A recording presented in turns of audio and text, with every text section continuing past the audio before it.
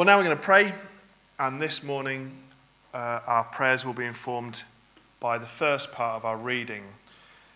We're going to pick it up at Luke 14, verse 25. And I'll read to the end of that chapter, and then as our main reading, we'll read Luke 15 later on. So let me read this, and then I'll pray. Now great crowds accompanied him, and he turned and said to them, "If anyone comes to me and does not hate his own father and mother and wife and children and brothers and sisters, yes, and even his own life, he cannot be my disciple. Whoever does not bear his own cross and come after me cannot be my disciple. For which of you desired to build a tower does not first sit down and count the cost, whether he has enough to complete it? Otherwise, when he's laid a foundation and is not able to finish, all who see it begin to mock him, saying, 'This man began to build and was not able to finish.' Or what king, going out to encounter another king in war, will not sit down first and deliberate whether he's able to, with 10,000, to meet him who comes against him with 20,000? And if not, while the other is yet a great way off, he sends a delegation and asks for terms of peace. So therefore, any one of you who does not renounce all that he has cannot be my disciple. Salt is good, but if salt has lost its taste, how shall its saltiness be restored?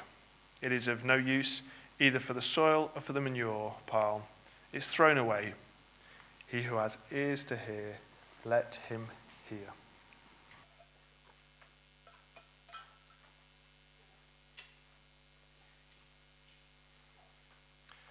Just to say before we read this passage, these are very well-known parables, but the key to understanding it all is found in the first 3 verses, so pay careful attention to them.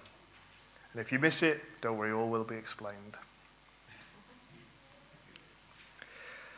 It says this: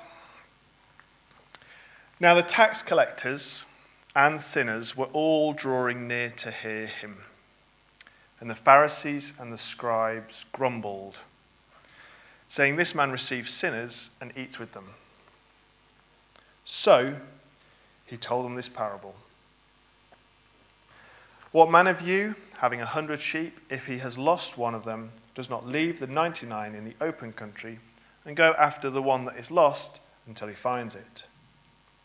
And when he's found it, he lays it on his shoulders, rejoicing.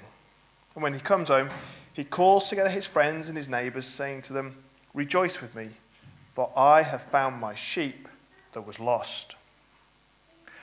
Just so I tell you, there will be more joy in heaven over one sinner who repents than over 99 righteous persons who need no repentance.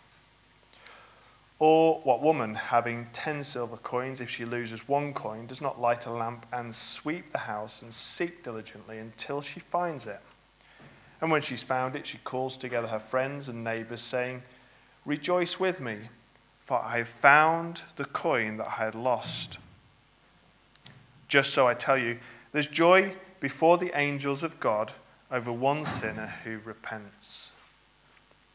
And he said, "There was a man who had 2 sons, and the younger of them said to his father, 'Father, give me the share of property that's coming to me.' And he divided his property between them. Not many days later, the younger son gathered all he had and took a journey into a far country, and there he squandered his property in reckless living. And when he spent everything, a severe famine arose in that country, and he began to be in need. So he went and hired himself out to one of the citizens of that country, who sent him into his fields to feed pigs. And he was longing to be fed with the pods that the pigs ate, and no one gave him anything. But when he came to himself, he said, 'How many of my father's hired servants have more than enough bread, but I perish here with hunger? I will arise and go to my father, and I'll say to him, Father, I've sinned against heaven and before you. I am no longer worthy to be called your son. Treat me as one of your hired servants.' And he arose and came to his father. But while he was still a long way off, his father saw him and felt compassion, and ran and embraced him and kissed him. And the son said to him, Father, I have sinned against heaven and before you. I'm no longer worthy to be called your son. But the father said to his servants, Bring quickly the best robe and put it on him, and put a ring on his hand and shoes on his feet, and bring the fattened calf and kill it, and let us eat and celebrate. For my son was dead and is alive again. He was lost and is found. They began to celebrate. Now his older son was in the field, and as he came and drew near to the house, he heard music and dancing. And he called one of the servants and asked what these things meant. And he said to him, Your brother has come, your father has killed the fattened calf, because he has received him back safe and sound. But he was angry and refused to go in. His father came out and entreated him. But he answered his father, Look, these many years I've served you, and I never disobeyed your command. Yet you've never gave me a young goat that I might celebrate with my friends. But when this son of yours came, who has devoured your property with prostitutes and killed the fattened calf for him. And he said to him, Son, you're always with me, and all that is mine is yours. It was fitting to celebrate and be glad. For this your brother was dead and is alive. He was lost and is found.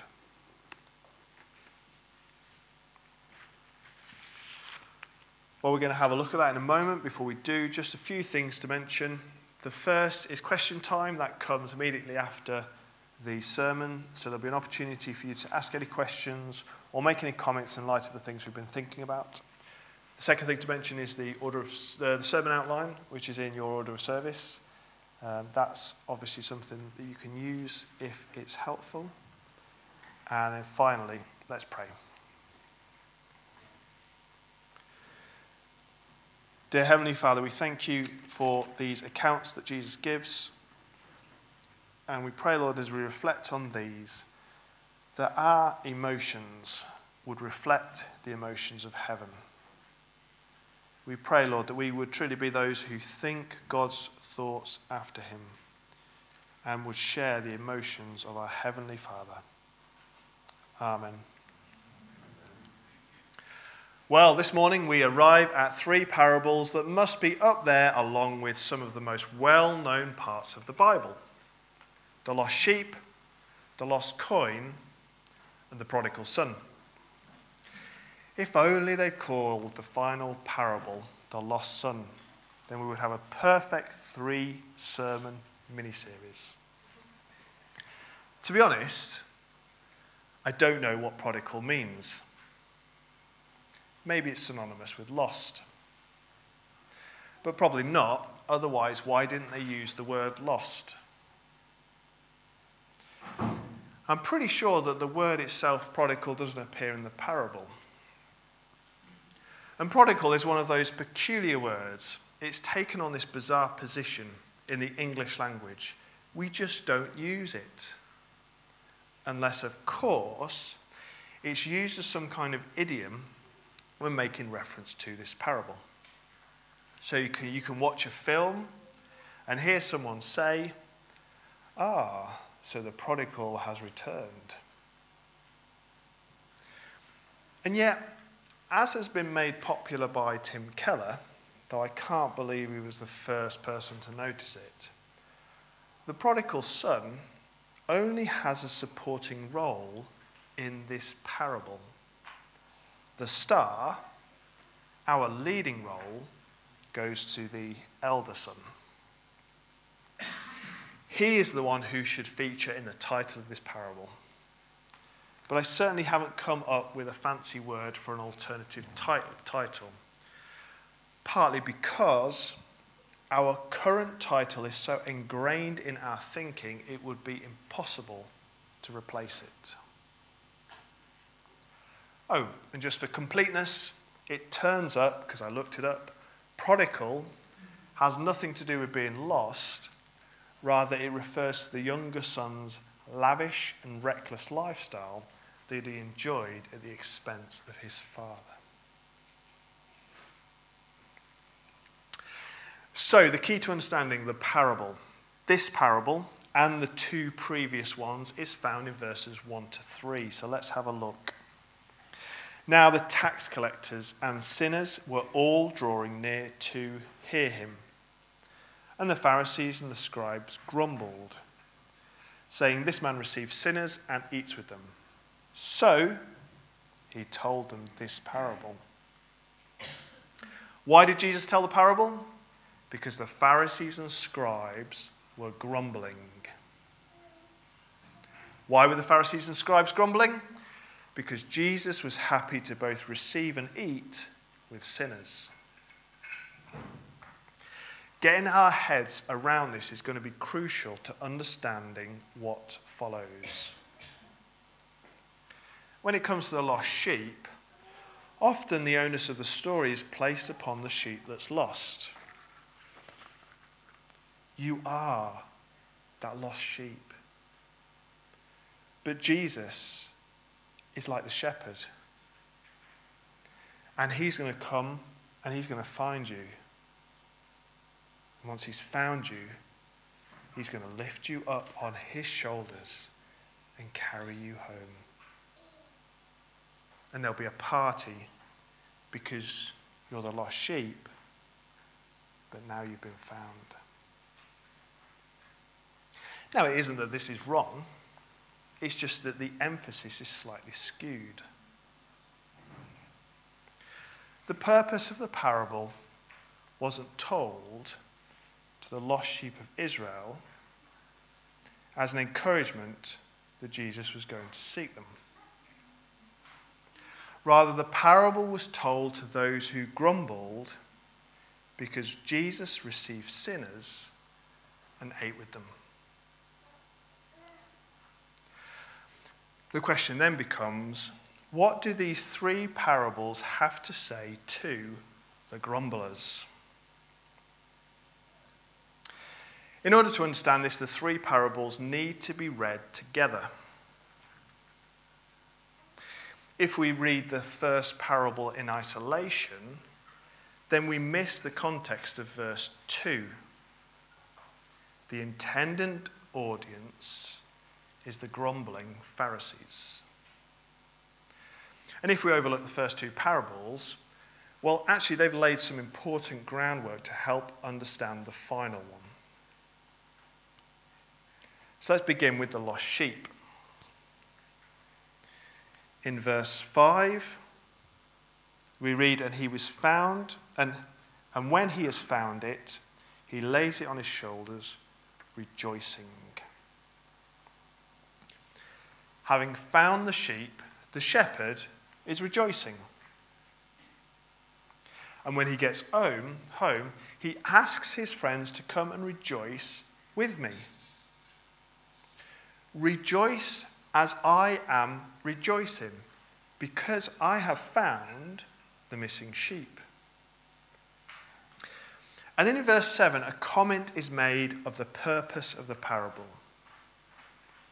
"Just so, I tell you, there will be more joy in heaven over one sinner who repents than over 99 righteous persons who need no repentance." So when one sinner repents, there's rejoicing in heaven. But what if this category of 99 righteous persons who need no repentance? Well, if this was the first time we'd come across this, it would be a bit of a puzzle. But it isn't. This is a category that's already been introduced. And it's a category that Jesus is particularly critical of. So back in Luke 5, verse 32, we read, "I have not come to call the righteous, but sinners to repentance." And then in Luke 7, verses 29 to 30, we read, "When all the people heard this, And the tax collectors too, they declared God just, having been baptized with the baptism of John. But the Pharisees and the lawyers rejected the purpose of God for themselves, not having been baptized by him. By this point in Luke, the idea of a righteous person who needs no repentance has become something of a derogatory term that Jesus makes use of to refer to those who reject Jesus and refuse to repent. They are those who've been invited to the banquet but have made their excuses and do not come. And so verse 7 is an initial criticism of the Pharisees who grumble when heaven responds to the same with joy. There's a subtle dig at the Pharisees. You grumble under the same circumstances that heaven rejoices. And the parable of the lost coin further builds this theme of joy in heaven.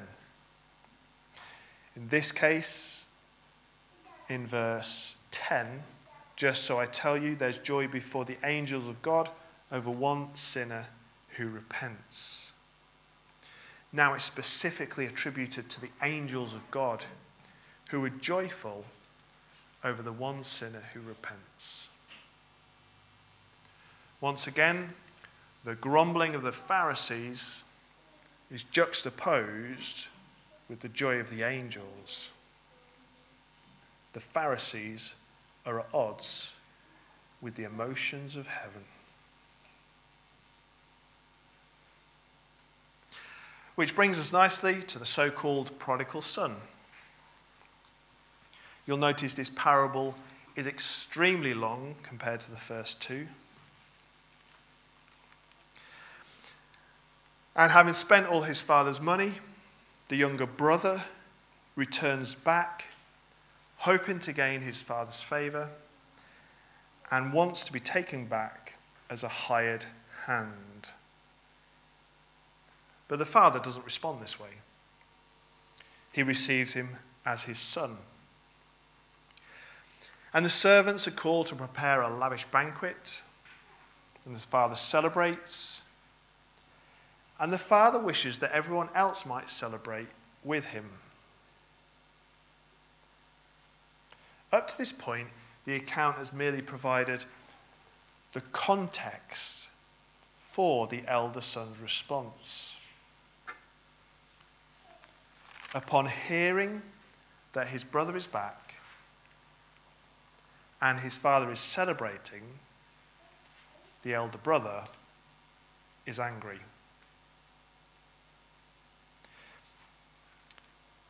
We read of his anger in verse 28.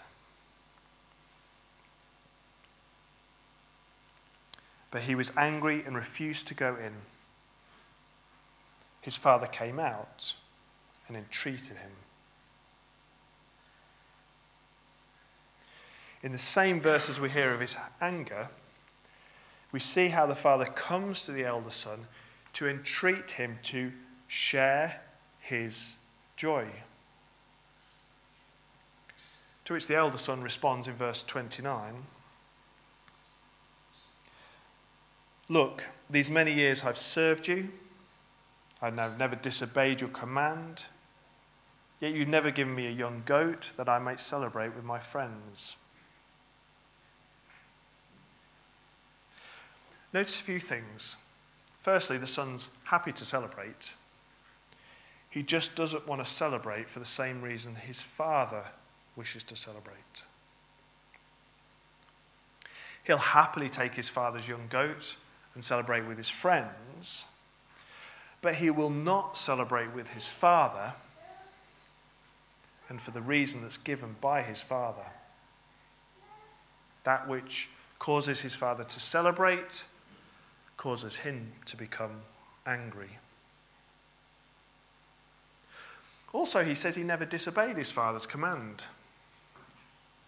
But he says those words literally after hearing his father's command that he come and share the joy his father feels over the return of his other son. The very thing he refuses to do. This final parable makes the implicit explicit.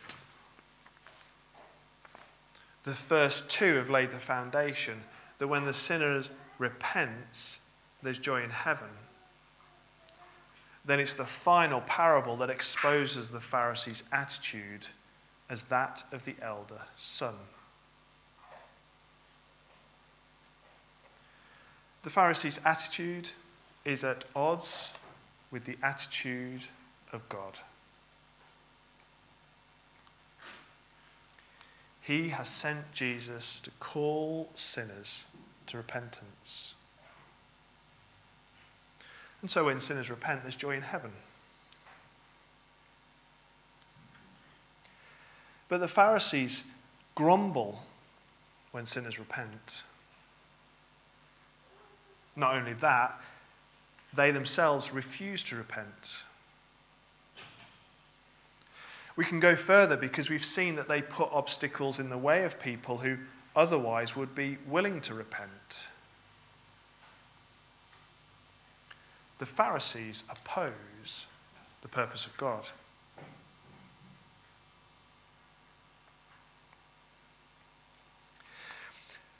Now, the part of this morning's passage that we've overlooked is back in verse 14. It comes before the grumbling of the Pharisees, and it's this that leads to the three parables that follow. This is where Jesus is warning the crowd of the cost of following him. Remember last week we read back in 12:49 to 53 that Jesus has told the crowd he hasn't come to bring peace, he's come to bring division. And this explains why he says in 14 verse 26, if anyone comes to me and does not hate his own father and mother. For a son to follow Jesus would mean rejection from his Jewish heritage and Jewish family. So if the son isn't ready to leave behind their father and mother, then he cannot follow Jesus. This section also has two parables, but each of the two parables have slightly different points. The first is the builder, who is careful to count the cost of beginning a project, because it would be embarrassing only to get halfway through and then have to give up. Here we have the disciple who fails to count the cost. He's keen to become a Christian, but has no understanding of how difficult the life is. In the end, he cannot persevere. He gives up before the end arrives. Then there's the parable of the king who's about to go to war, so he counts the cost. But realizing he can't win, and not wanting the opposing king as his enemy, he asks for terms of peace. Here we have counting the cost, but we have it from a different perspective. This now is the cost of not following Jesus. If you don't follow him, Jesus becomes your enemy, the cost of which is great. Jesus is God's representative and not someone you'd want to oppose.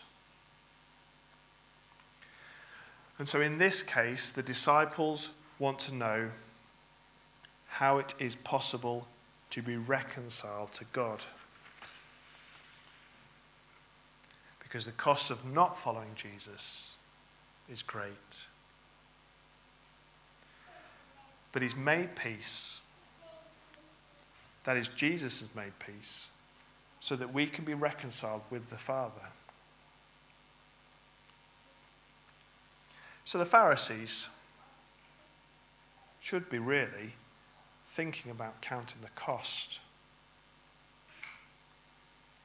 Because to continue to grumble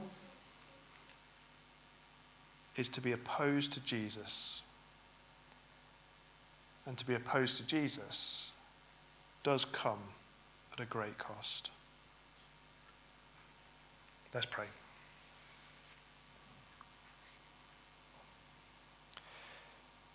Dear Heavenly Father, we do thank you for these warnings that we can read here about the cost of following your Son and the cost of not following him. We pray, Lord, that we would be those who count the cost. And we thank you, Lord, that we can read these parables and see the warnings of how our emotions should reflect the emotions of heaven. We pray, Lord, that we would be those who are among those who repent and persevere to the end. We ask that we would be those who share the joy of heaven when we see one sinner repent. Amen.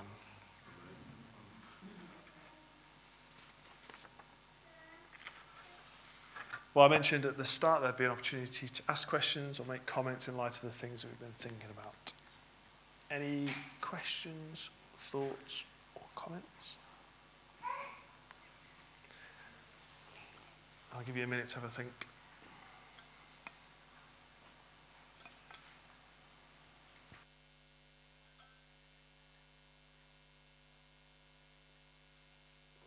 Yes, Josh. Just a quick question about chapter 14, verse 34 to 35, and what Jesus said there, and how that fits in the context of like what he's, how that fits in the context of what you've been talking about. Cool. Yes. Well, we're actually going to comment on this in the reflection. Oh, okay. But no, that's cool. Wait if you'd rather. No. I mean, the more times the better, isn't it? So here, I think. Interestingly, I think it is all tied up, and I know we've got this, the cost of the discipleship, and then we've got, almost as a separate section, we've got this new title, Salt Without Taste is Worthless. So I think here is this idea that, but almost it's a parallel to the Jesus and the vine. So when in John he says, abide in me, and if you abide with me, you will bear fruit. And then those branches that don't bear fruit will be cut off. And in a similar way, the saltiness is referring to the fruitfulness that the Christian who follows Jesus and is committed to him will produce. But someone who doesn't follow Jesus or veers off from following Jesus, that's when they lose their saltiness. And here the example is something that has lost its saltiness. Salt that doesn't have saltiness is useless. And so it's thrown away. So again, I think there's that sense of encouragement of follow Jesus and follow him wholeheartedly because there is no other way. And you will be salty. But turn away from Jesus or don't accept Jesus and you'll lose your saltiness. Does that work?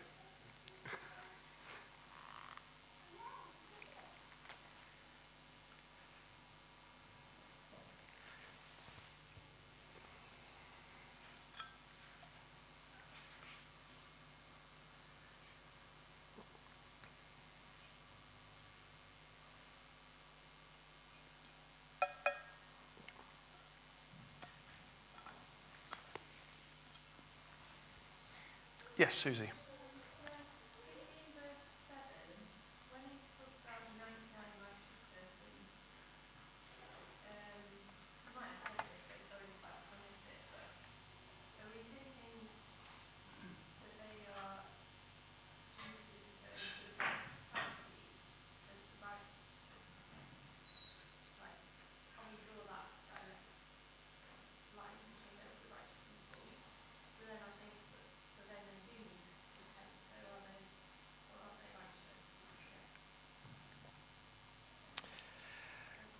Yeah, good question. So, verse 7, how are we to think of the 99 righteous persons who need no repentance? It kind of feels like it's a bit of a nonsense because surely that's something they do need. They do need to repent. Yeah, and I do think, I guess it's interesting because we don't want to say it's a false category because that feels a little bit problematic. You know, why is Jesus introducing this false category of people who don't need no repentance when everyone does need repentance? So I think we need to be a little bit more nuanced than that. And it's similar to what we read back in 5 verse 31. So Luke 5 verse 31 and 32. And Jesus answered them, those who are well have no need of a physician, but those who are sick. I have not come to call the righteous, but sinners to repentance. And you've got a similar problem there where you think, well, who are these righteous who don't need to be called by Jesus? Particularly when you've got this parallel with those people who are well and therefore don't need a doctor. But then I think it's one of those, it's a category that I think you've just kind of got to run with in the book of Luke, and it starts to unravel as this group of people who Jesus hasn't come to call they kind of begin to morph into these Pharisees who refuse to accept Jesus, become hostile when he does the work of the Lord on the Sabbath. They stand opposed to him and they've refused. I mean, the other thing as well, the other quote we mentioned was 7 verse 29. When all the people heard this, and the tax collectors too, they declared God just, having been baptized with the baptism of John. But the Pharisees and lawyers rejected the purpose of God for themselves, not having been baptized by him. Which takes us all the way back to John. And in John the Baptist, in Luke 3 verse 7, he said, therefore to the crowds that came out to be baptized by him, you brood of vipers, who warned you to flee from the wrath to come? Bear fruits in keeping with repentance, and do not begin to say to yourselves, we have Abraham as our father. For I tell you, God is able from these stones to raise up children for Abraham. Even now the axe is laid to the root of the trees. Every tree, therefore, that does not bear good fruit is cut down and thrown into the fire. So I think when you start to put all these pieces together, that's where this righteous person who needs no repentance starts to become quite a derogatory term, referring to the Pharisees who first of all rejected John's baptism, rejected the Messiah.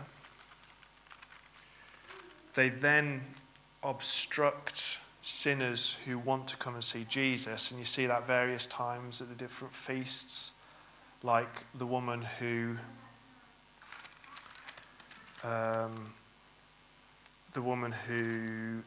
washes Jesus' feet and stands opposed to Jesus healing on the Sabbath. And we talked there, didn't we, about how Jesus is healing on the Sabbath and doing God's work on the Sabbath. What better way to do that? So that means then by the time we get to chapter 15 and verse 7,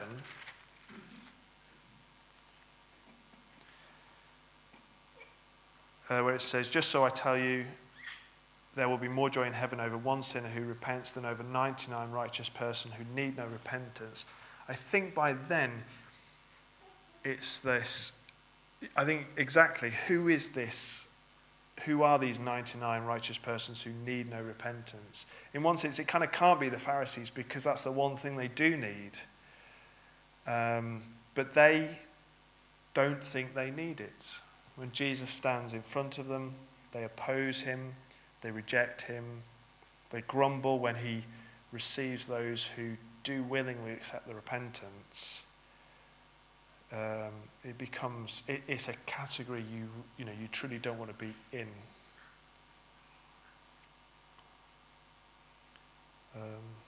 So it's funny, sometimes these things, it's easier to feel them than explain them, if you see what I mean. It's kind of you can kind of see how the two coalesce, but it's very hard to kind of explain how they coalesce, if you see what I mean.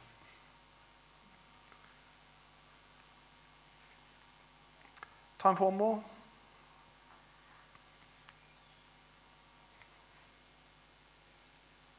Go on, Nikki.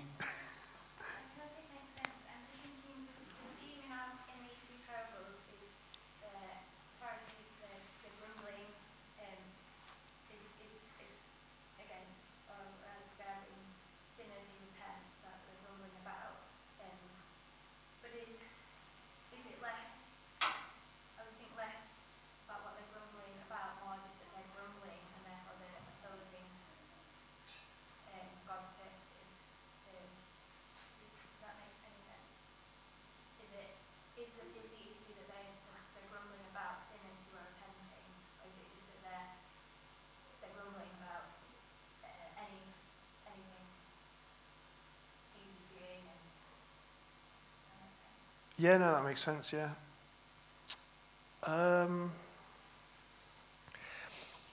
Yeah, I don't know. I guess,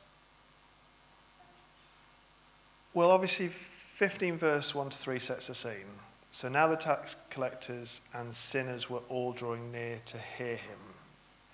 And the Pharisees and scribes grumbled, saying, "This man receives sinners and eats with them." So I guess that on the surface, that's what's being presented. But then how Jesus then counters that is this idea that when sinners repent, there's joy in heaven. But when sinners repent, you're not happy. But I guess one of the things that I think I've drawn out is that grumbling is maybe an initial, that's what you see, but also there's a lot more going on in the background in that they do oppose Jesus. They oppose him healing on the Sabbath. They stand in front of him and in between people who would willingly repent and that sort of thing. So, I guess it's like anything, you can't have one without the other. So I think the grumbling's maybe the superficial thing that's being engaged with here, but I think obviously that comes from a deeper seated opposition to Jesus. Does that help? Okay, we've had 3, let's leave it there. Obviously we can keep thinking about these things and discussing amongst yourselves. We're going to stand to sing "The Lord's My Shepherd." Bet you didn't see that one coming.